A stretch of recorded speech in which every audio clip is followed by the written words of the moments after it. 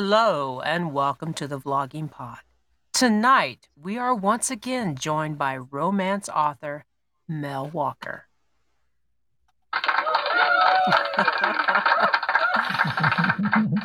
Welcome back to the room, Mel. How are you? I'm doing quite well. Thank you. Thank you for having me again. I'm so excited to be back. Oh, awesome. We love having you back. We do. Um, so I want to start right off because when I pulled up your information, I noticed that you had sneak peeks. So Oh yeah. I'm as curious as heck. This is for Dr. No. And you did the sneak peeks a little bit prior, and I believe today is the release date for Dr. No, yes? Yes, yes, just released today. It's been a fun-filled day. Awesome. So tell me how the sneak peeks worked. Sure. So what it does is it gives you a look behind the scenes, gives you access to one of the early chapters. So in this case, I just put up chapter one. Typically, I'll put two chapters up, but this one there's a big twist that happens in chapter two, so I didn't want to give it away. So it's just Right. chapter one. It really gives you the setting, introduces you to the main character. You start to get a feel for the novel. Nice. Well, tell me about the format you use for the sneak peek. Is this off your site? Is this software? Tell me about that. Sure. So I posted up on a site called Bing Books.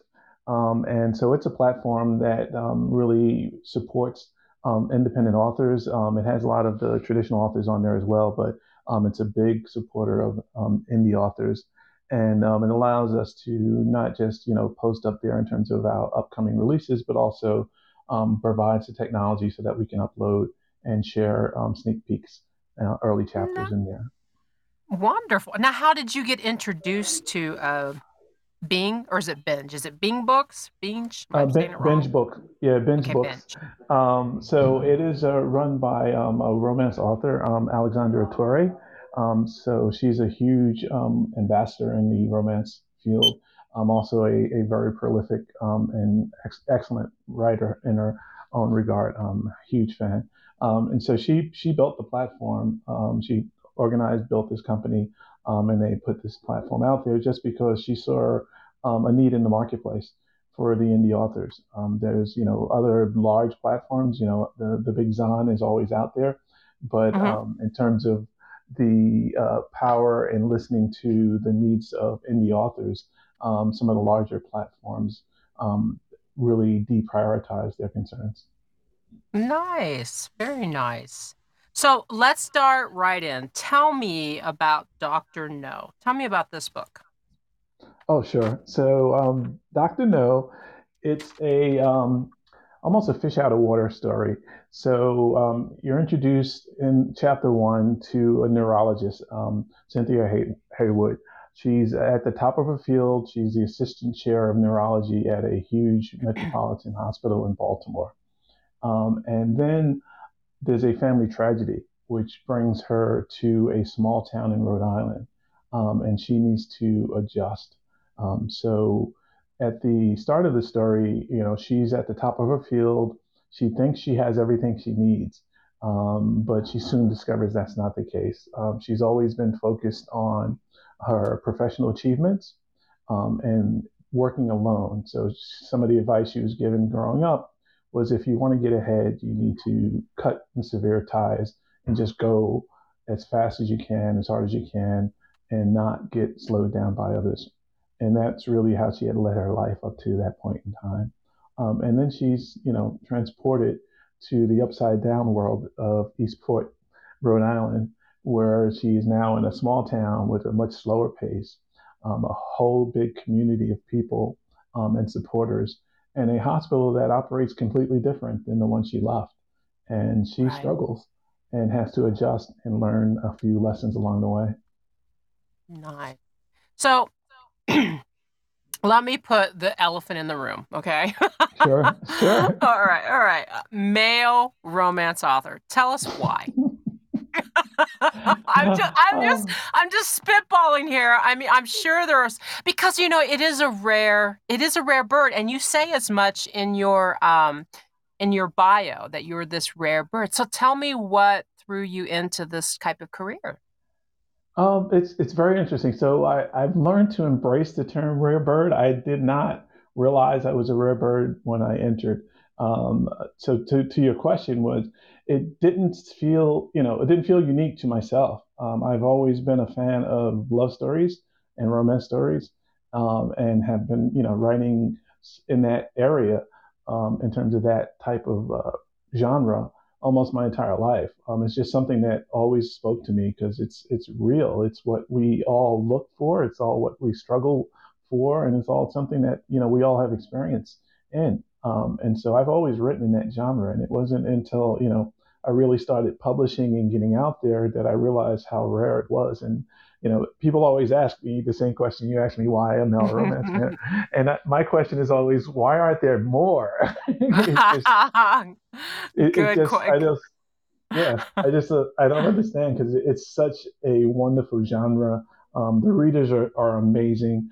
The stories, are endless. There's a million ways you can tell a love story, a romance story, just like there's a million songs about it. There's a million ways to paint a portrait about it. It's an endless reservoir. So that's always my take on it. Right. So, knowing what you know now about being the rare bird, how does it make you view what you do? I mean, I know you said there should be more romance authors, but does it make you feel even more unique, or does it make you feel that there's more pressure on you to be this great writer? Oh, that's a great question. I I occasionally have them. Well, I definitely think there should be more. What I try to not do is to put that pressure on myself, although I do feel it at times. I know there's a lot of eyes on male romance writers, in terms of, especially in terms of the genre and how we write and how we specifically handle female characters. And so I try to take and be very cognizant when I'm writing in that space, and I tend to my preference, and it's always been my preference, is to have strong female leads. And you'll see in Dr. No, my last book, Dr. Fix-It, in the same series, I generally like to write from the female's point of view, just because there's so many challenges in that space, and it's just so interesting. I'm so glad that you worded it this way because that's a terrific lead in for my next question. So, I'm looking um, over your shoulder, so. okay, well, there must be. So, tell me about an anthology that you were a part of, called Mrs. Right. Ah, Tell me your part in it as a male author.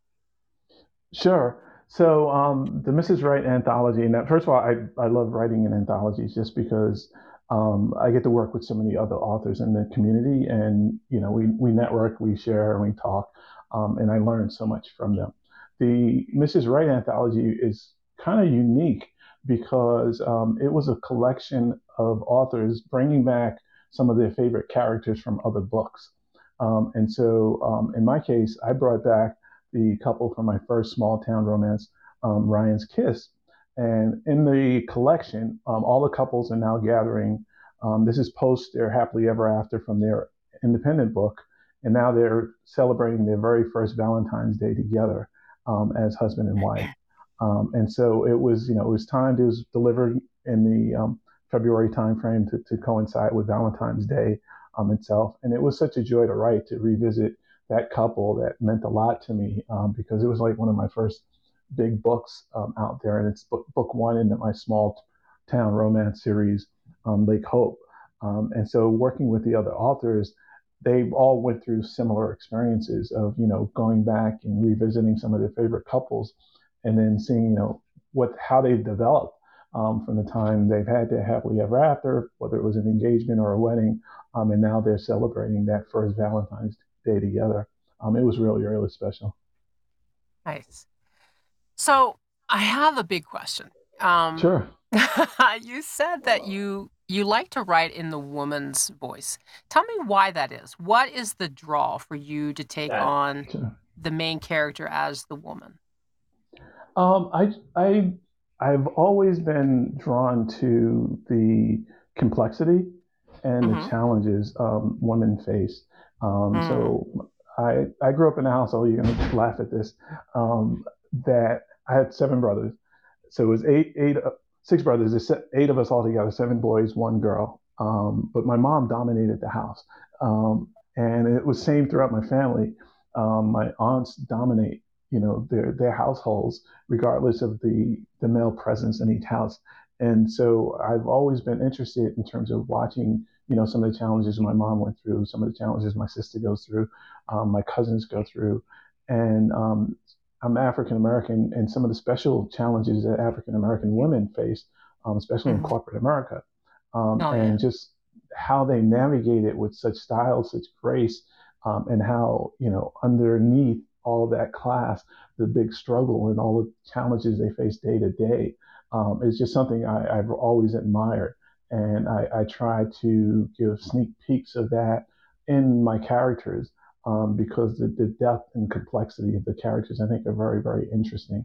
Not saying that the men aren't interesting, but I just Mm-hmm. find the way women navigate so many challenges and how they have so many competing challenges in their lives, in terms of, not just for themselves, but for their families and for others. They're always sacrificing. I've always found that compelling. So would you say that that is probably one of the biggest reasons that you're so successful? Not that you're not a good writer, because you are, but because you shine such a bright light onto women and their struggles, especially African American women and Black women, all not just in our country, but across the globe. I've learned to discover that that's part of it. It was never my intent in terms of that being part of it.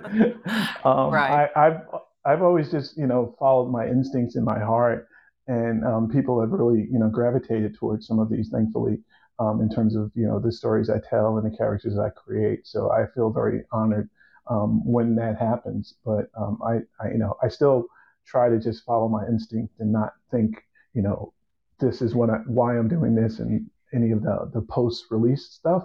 I try Mhm. to just build the best story I can at the time I'm writing it.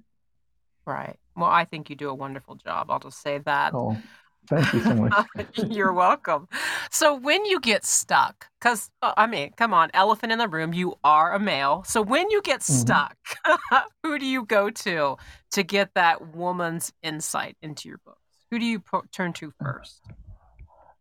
First is to my wife, Hmm. and it's interesting because she's an avid reader, but she doesn't read romance. Um, she Sorry. she loves yeah, no, I know. she she loves nonfiction. She loves historical nonfiction in particular, Hmm. but she's an avid reader. And in terms of understanding perspectives and stuff, I bounce things off of her. Just Hmm. because she's not a romance reader, so her perspective usually is slightly different. But outside of her, I'll talk to my sister, my cousins, etc. Even coworkers just to get their perspective in terms of, depending on the character. If I think it's something that resonates with them, I'll ask their opinion of it as well. Nice. So, um, before I have another question, but I'm gonna jump over that one and Sure. go to this one. Kiss You Back. It's coming out March 23rd. Tell us a little bit about this book. So Kiss You Back is it's a 10-year high school reunion novel. Hmm. It's very interesting. So one of my favorite subgenres in romance is second chance. Hmm. And if you look through my backlist, there's a lot of second chance romances there. And it speaks back to me in terms of, when I was in school, when I was in high school, et cetera, and I was young, I always saw myself as the nerd. And so many times, and I think this is an experience a lot of people can relate to, there are things that happen in your life, moments that pass by, and you go, wow, if I could do it, if I can go back in time, I would have said this or I would have done this. And Hmm. that's why I love writing second chances, because it gives you a chance to look back retrospectively and try to correct something that you didn't have the opportunity to do right the first time. And Right. so in this book, Kiss You Back, it's the ultimate second chance. It's a 10-year high school reunion. And so the two main characters there, um, Elijah and Kennedy, they did not connect in high school. They were good friends, but Elijah was the nerd, and he never had enough belief in himself to actually step toward Kennedy, who was the head cheerleader, and she had this glamorous profile and popularity in high school, and he never had the audacity to actually step to her and tell her how he actually felt. And now it's 10 years later, and he now has an opportunity to do that because now he's become a different person. But plot twist, so has she. So Yeah. Well, there you go. You could still be in yeah, love with someone, but they might not be the same yep, person that you remember. Yes, I can see that. yep, yep, yep. So, So uh, go ahead. no, no, good. Okay. Now, is Kiss You Back, is this within a series? Tell me, is it within the series or something? Yep. So it's book one in a brand new series, the Okay. Spring Hills 10-year high school reunion series. So Nice. I kind of so thought that there's was where this was going. yeah, yeah. So, they're not the only ones that needed a second chance. So there's going to be several people and several stories coming through this series. Right now, I'm plotting out through the next 2 years, the rest of the series. But yeah, I'm having so much fun writing it. Oh, I can imagine. To me, I think that would be very what something would people would want to reach for because like you said, second chances, that is a nice approach to it. So I want to jump back just for a second. Sure. Doctors of Eastport General series. Tell me why you decided to follow doctors in romance. Tell me what the draw was for you. Sure. So it's medical romances, and so in that series, there's a author, S.L. Sterling. She organized the actual overall series, and so last year there were 13 books in the series. They're all interconnected in the same what they call shared universe. So it was 13 doctors all at the same hospital. That's the Eastport General Hospital, where it all takes place. And so last year I wrote Dr. Fix It in that world, and then Dr. No is the new release in season two. So as of end of next week, once all of the doctors are released for this season, there'll be 26 books overall in that series. Um, Wow. and yeah, and in terms of doctors, it's very interesting because they're when you look at doctors, you think of authority. You think they're people that I called it Doctor No on purpose. People that know everything and have their act together, and they're not. They're individuals just like you and I, and Right. they have their doubts, they have their struggles, and there's lots for them to learn as well. Nice. So since we're still relatively in the new year, I know you've mentioned that you're going to do your second chance series, your Spring Hills Mhm. reunions. So tell me what else is coming for you this 2023. Oh, let's see. There's a lot. Oh, So yeah, it's going to be a busy year. So I'm also in another series, Summers in Seaside. mhm. So it's a small town in Oregon. So last year there was interconnected stories in the same town. Last year I released Summer Sounds in that series, which was a musical based romance. And so I'm revisiting that same town. We're going back this year, and I have a novel coming out, Summer Nights, where we return to Seaside, Oregon, and that's season two. That's coming out in August. Nice. That is a Uh, lot. yes, I've also. We're going to keep going. Okay, keep going. also, Yeah. I'm writing in a anthology series, Color Theory. This is Color Theory season three. So it's a series of shorts, novellas. I forget how many authors in it. I think there's over 20 authors in this collection, and they're interracial romances. So that one's coming out also in August. And then also in August is going to be very busy for me. I'm writing in what's called the Vagabond series. It's a travel romance series. This is season two. Last year they released, I think, 10 books in that series, and there's a dozen authors coming back this year. This will be my first time writing in the series, and so I'm writing a travel romance, and mine is going to be set in Singapore, Oh, and I'm excited to share that with everyone. So lots to come this year. nice. It sounds like it. I want to thank you so much, Mel, for coming back to the show. It was a genuine pleasure. You are always a delight to speak with. So thank you so much for coming back. Oh, thank you so much for having me. I really enjoy I really enjoy being here. Wonderful. You'll have to come back yet again because you've got lots coming this next year. So we'd love to have you back. Awesome, awesome. Thank you so much. I'd like to take just a moment to make a personal thank you to all my listeners. And I'm going to try to do this without any tears. Your sympathy, and most importantly, your empathy directed at me since my father's passing has been very much appreciated.